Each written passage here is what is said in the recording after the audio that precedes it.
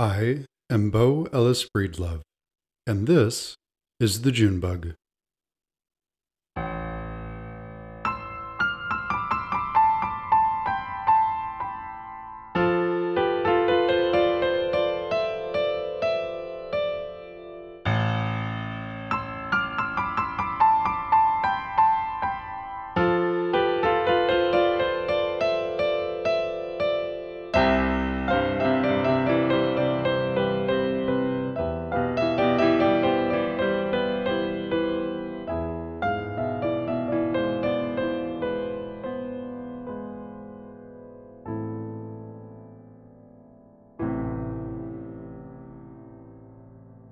Welcome to the second episode of The June Bug. Last week, we bore witness to the emotional challenges Caroline's family grappled with in the wake of her departure. We learned of Caroline's devotion to family and the lifetime she spent nurturing and cultivating loving relationships with all of those around her. A lifetime of unfaltering compassion that was swept aside by the invasion of an invisible foe into Caroline's world. This week, we will meet this foe for the first time.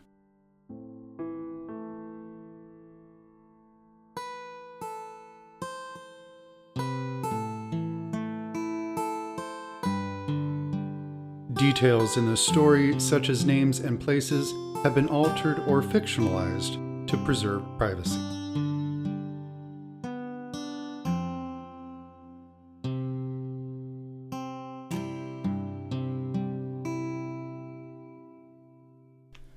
Episode 2: A New Companion.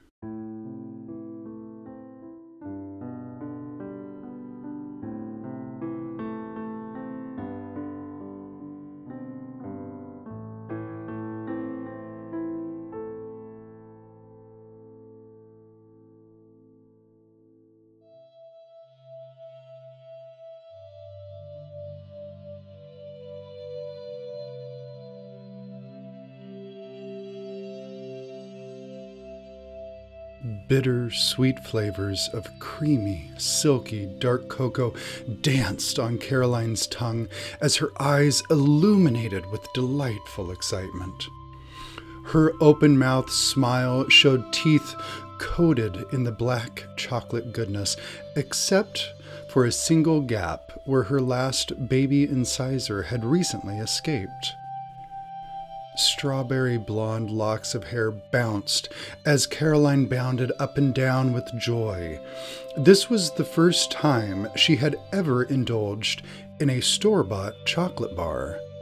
At the age of 9, she had only experienced her mother's home-baked sweets in their farmhouse outside Wild Rose, North Dakota. Specially made for everyone, read the slogan on the label of the new Hershey's Special Dark Chocolate Bar. "Thank you, sir," Caroline said as she grew more enamored with the Epicurean delight. She watched curiously as the man smiled and turned away, rejoining a group of similarly dressed men as he. They all stood together wearing beige, pressed slacks with matching button-down shirts. Various badges and patches decorated the fronts of their uniforms. As the group of young men boisterously shared stories amongst themselves, their bodies swayed to and fro, mimicking the movement of the Great Northern Railway train as it rocked and jostled. Young Caroline cautiously kept her balance as she returned to the rear passenger carriage. Getting closer, the sounds of her siblings playing and shouting grew louder. At last, reaching the cabin, she saw it was overfilled with young families like her own, many of which had only purchased tickets for the accompanying adults. An abundance of children were scattered across the floor, or multiples tightly squeezed into single seats. The great exodus from the plains was underway. Like the families surrounding theirs, Caroline's had at last fled their homestead when the farm could no longer be salvaged. Now they found each other huddled in a train car 13 hours into a 3-day journey to Oregon. Finding open space at her mother's feet, Caroline nestles against the wall and continues to nibble on the chocolate bar. Kids clamor around, asking what she has returned with and if she would share. But Caroline revels in this gift alone, refusing to share. The train jolts as the tracks begin to wind into the eastern foothills of the Rocky Mountains.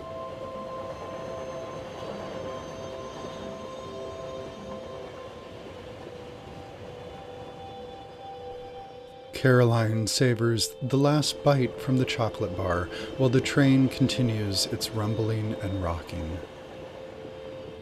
Nausea begins to set in as Caroline wonders if God is punishing her for not sharing.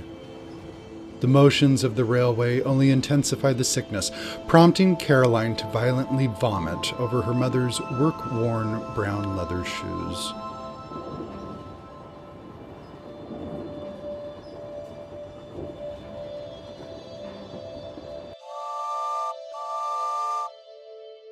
A loud whistle sounds as the train slows to a stop outside a white marble building. Large windows lining the building offer a glimpse of the grand milk glass and crystal chandelier crowning the interior. Tall golden brass doors open wide, welcoming the passengers inside. A sign hanging above the covered walkway reads, Salem, Oregon. Inspired by true stories, the Junebug Project is always looking for inspirational and informative experiences to share. You can share your story on our website, www.thejunebug.org.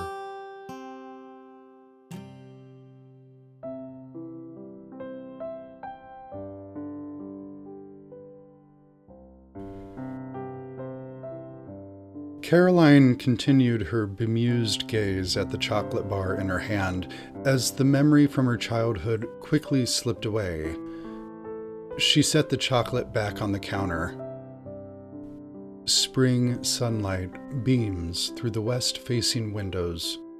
Daylight is softly obscured by sheer curtains, floral valances, and the robust, leafy branches of twin oak trees on a rolling hill in the backyard. A shadow moves gently over the dining room and living room as the sound of lightly creaking floorboards resonates. Vincent makes his way across the patio, watering an abundance of potted geraniums. Caroline cringes at the sound as she's reminded of how often she has pressured her husband to renovate their expansive deck. They are predominantly red, the geraniums. There are a few white ones and a set of pink in matching terracotta pots. Caroline is an unabashed traditionalist when it comes to her flowers. Her geraniums, roses, and azaleas are all red. An exception being the few that have been gifted by family and friends. Tea roses, though, those are pink. Tea roses should always be pink, according to Caroline. Rhododendrons, of course, purple. An abundance of alyssums lining the driveway and garden paths are pristine snow white. The singular exception Caroline makes in the beds of her gardens are yellow roses. Contrasting the floral sea of whites and reds, the canary yellow blossoms make a bold statement. Yellow roses symbolize remembrance. They were her mother's favorite. Once a month during the blooming season, Caroline makes the short drive into the countryside west of her Salem home, to the cemetery where her parents are laid to rest. She brings a hand-picked bouquet of yellow roses for their modest headstones. The boards creak again as Vincent's shadow is cast across the room. Caroline has only just emerged from her reading room. Book in hand, she'll find a comfortable place to rest for a while and brush up on the history of the Holy Land. There are 2 rooms in the Aubrey household that have explicit ownership: Caroline's reading room and Vincent's den. Neither one can make alterations or additions to the other's room without their consent, and neither one tends to spend much time in the other's. The 2 spaces share one wall. When Caroline has been shut away in her reading room for too long, as she often is, Vincent misses her company. He taps lightly on the wall, beckoning his wife to set down her literature and join her husband. Aromas of coffee and banana bread linger in the air. Unlike his wife, Vincent has already been out of the house and back again. He woke slightly later than she and spent an hour at adoration. This was his Wednesday ritual. Thursdays are Caroline's day to attend adoration at St. Joseph's, a weekly task she frequently neglects. Faint music catches Caroline's ear. A woman sings, accompanied by a piano. The radio is still playing a religious station downstairs in the laundry room. Caroline, as usual, forgot to turn the radio off after finishing her daily ironing before sunrise.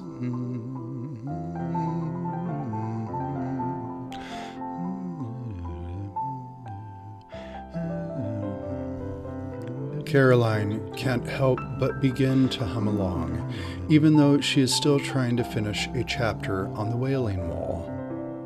This behavior has become more frequent in recent years, the humming, and more intrusive.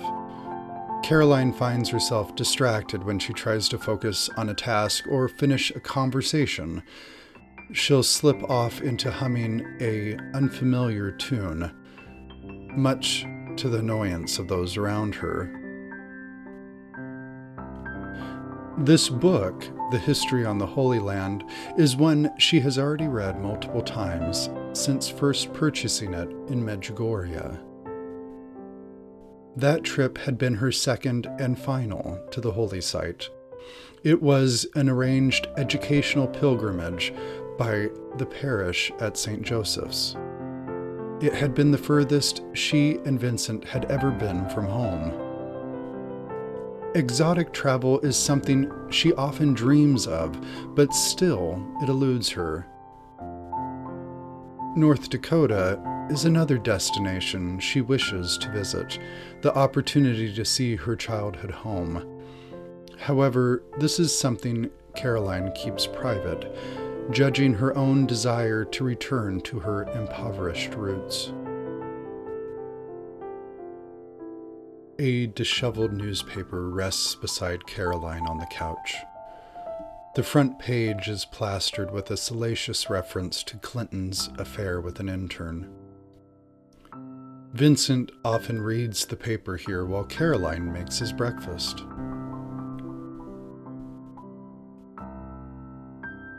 Clinton, she says to herself, rolling her eyes. Dope. Yet another shadow drifts silently across the living room as Vincent makes his way toward the dining room windows. A scraping sound lasts for a few moments, followed by a soft thud as he lets the hose slide off the railing and drops the nozzle down to the carport below. Vincent built this home for his young wife and children on land given to him by his father as a wedding gift. Living atop the West Salem Hills on Kingsman Drive was a prestigious accomplishment when Caroline was a young mother. She counted among her neighbors state senators, former mayors, church leaders, and numerous influential business people. Many of the neighbors have been here since the Aubrey family home was finished in the spring of 1963. Dutifully, Caroline has come to know them all. The front door creaks as Vincent returns from his chore. Before he can greet his wife, the phone rings. Caroline answers, adjusting her reading glasses to see the caller ID. It is their son, William. He's called with a task or chore that he likely needs help from his father with at the family business. After receiving instruction from his wife, Vin retreats to the bedroom to find a clean outfit to change into before making his way to the family vintage car dealership, Aubrey Antique Motors. The master closet is Vin's dedicated space. Other closets throughout the house are brimming with his wife's summer dresses, holiday evening wear, and vast selections of shoes and purses. Flanking the sides of the walk-in master closet are two wardrobe rods. To the left are dress clothes, starched French cuff shirts, half a dozen three-piece suits, and various slacks and dress shirts. On the right are Vincent's work clothes, a collection of Dickies coveralls he's amassed since the 1950s. Vin fingers through the metal hangers until he finds his favorite, a blue and white gingham Dickies short-sleeve coverall with matching belt and gold buckle.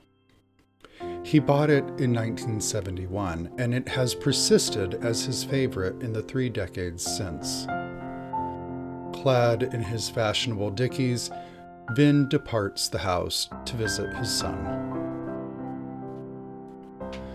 Tuesday, V helping W at the store. Caroline scribbles onto a small pink post-it note, placing the note on the interior of a cabinet door next to the phone. The interior of the Tupperware cabinet door is a hidden spot where Caroline keeps an archive of reminders and to-do lists. There, she presumes Vincent will never see. It's not that Mrs. Aubrey keeps her notes secret, it is more of an effort to keep her husband from interfering with her loose organization system. Briefly, Caroline glances over the notes and tasks. For a moment, she studies her grocery list. As she does so, a yellow post-it note peels away and falls to the kitchen floor. Kneeling down to pick it up, Caroline is surprised to not find it. On her knees, she takes a quick look around, peering along the floorboard trim, under the oven, and behind herself towards the refrigerator, but still, there's no note. A colorful beetle scampers across the floor and out of sight, giving Caroline a startle. What did that note say again? The mantel clock chimes. It's 11 a.m. A rumble shakes the crystal sherry set on the credenza. That's odd. Is he back already? Parting the shears above the credenza to glance down on the driveway, Caroline sees the top of a white pickup truck. The rest of the vehicle is obstructed by the opposing angles of the driveway and the patio. Footsteps approach up the stairs to the front door. As Caroline opens the door, she suddenly remembered what the yellow post-it note said. Tuesday, 11 a.m., Yardman. Manuel, I am so dumb I completely forgot you were coming. Vin took care of the patio plants. Just do the lawn and clean the driveway, please. As Manuel leaves to go unload his tools and set about the work, Caroline thinks to herself, why did I say that? Dumb. I'm not dumb, I'm just forgetful sometimes. Caroline scolds herself. Before closing the door, she spies it again. That pesky little insect from the kitchen. It had scampered behind Manuel and out of sight onto the front porch. Decades in this home had taught Mrs. Aubrey to keep a keen eye out for insects this time of year, early spring. Before building the home, the lot had been a small apple orchard. Ever since that first spring, there had been a seasonal battle against an infestation of various insects. Returning to the kitchen, Caroline pens yet another note to herself and places it on the interior of the cabinet door. Call exterminator. As she does so, Caroline runs her fingertips along the worn edge of the maple cabinet door, and for a moment recalls polishing the cabinets years before. A fleeting image of herself in a chartreuse day dress clad in a white lace waist apron comes to mind. The day dress was one she had purchased on clearance at Montgomery Ward in the spring of 1962. Like Vincent's gingham dickies, it had been her favorite for years afterwards. The chartreuse complemented her blonde hair and fair Norwegian skin. The dress had been 3 sizes too large, but Caroline diligently took the seams in to fit perfectly. Momentarily, Caroline wonders if she has enough baby food in the cabinet, or if she needs to pick more up at the grocery store. Looking at the liver spots speckling the backs of her hands, she is reminded that her time of caring for 3 young children has long passed. Have you pre-ordered your copy of the Junebug novel yet? This book takes a deeper look at the story we are exploring during Season 1. Caroline, Vincent, and their love story through the trials and tribulations of dementia. Pre-order your copy on our website, www.thejunebug.org.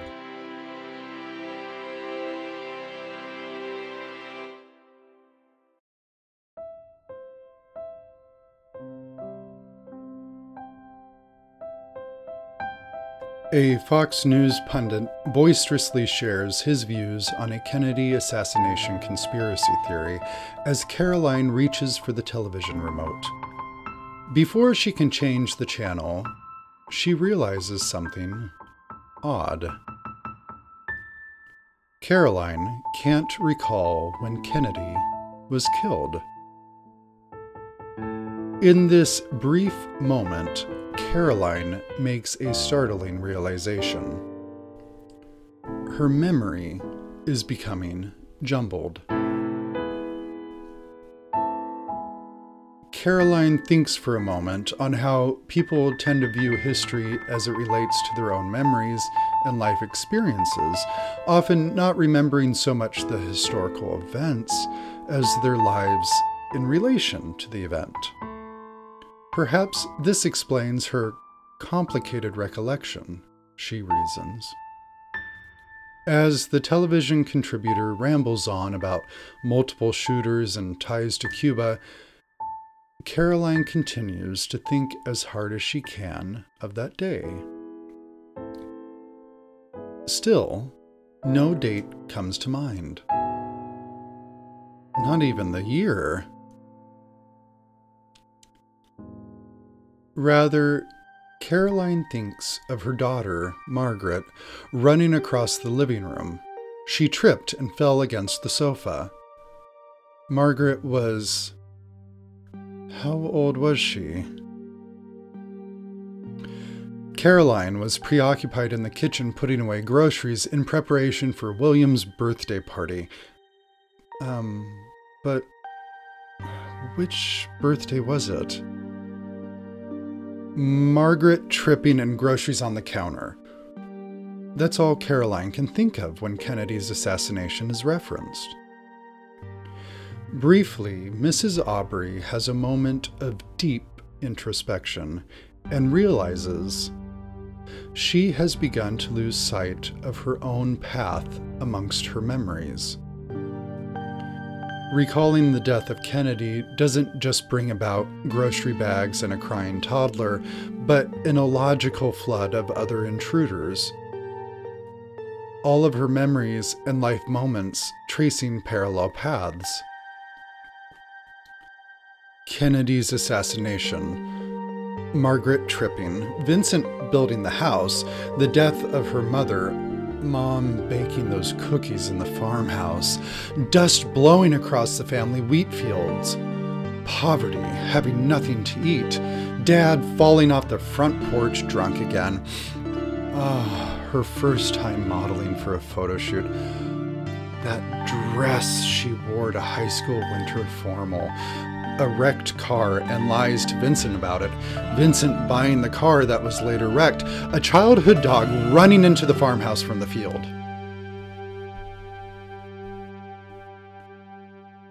All of these events parallel in time. Caroline has just begun to realize something no one around her had yet noticed. Her timeline is beginning to fray. Little notes to herself, small reminders about what to do and what happened over the course of a day. She's not dumb, she's not stupid, she's definitely not senile, but bit by bit, these tiny fragments of her life have started falling away. Too small to notice, but then the fragments of events are being put back, but not in the right place, like a puzzle being forced together with all the pieces jumbled. The image becomes blurry. These intrusive moments of wondering if she needs to buy more baby food, or thoughts of having a chocolate bar on a train, collide with her daily rituals, creating a thick fog of confusion that Caroline pushes herself through. But Mrs. Aubrey has begun to stray from the well-worn path of her own life and into a densely wooded, unfamiliar terrain of mixed emotions and self-doubt. New trails beckon her, and step by step, she strays further away into the wilderness. Unaware of her overlapping timelines, she increasingly becomes lost amongst her memories.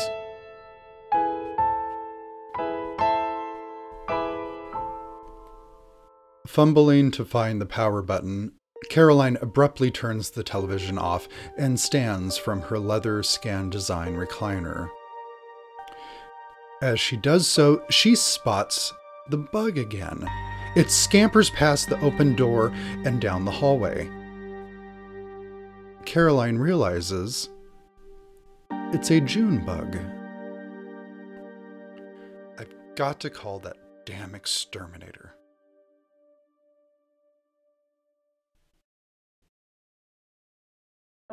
Next week on episode 3 of The June Bug, Caroline has a horrific accident, something that changes her life forever and threatens the stability of her marriage.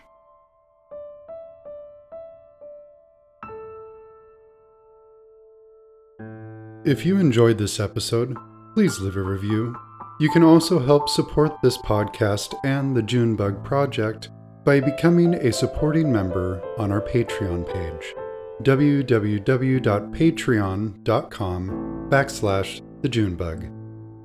Thank you for listening. New episodes drop every Wednesday. Stay tuned for the next installment of The June Bug.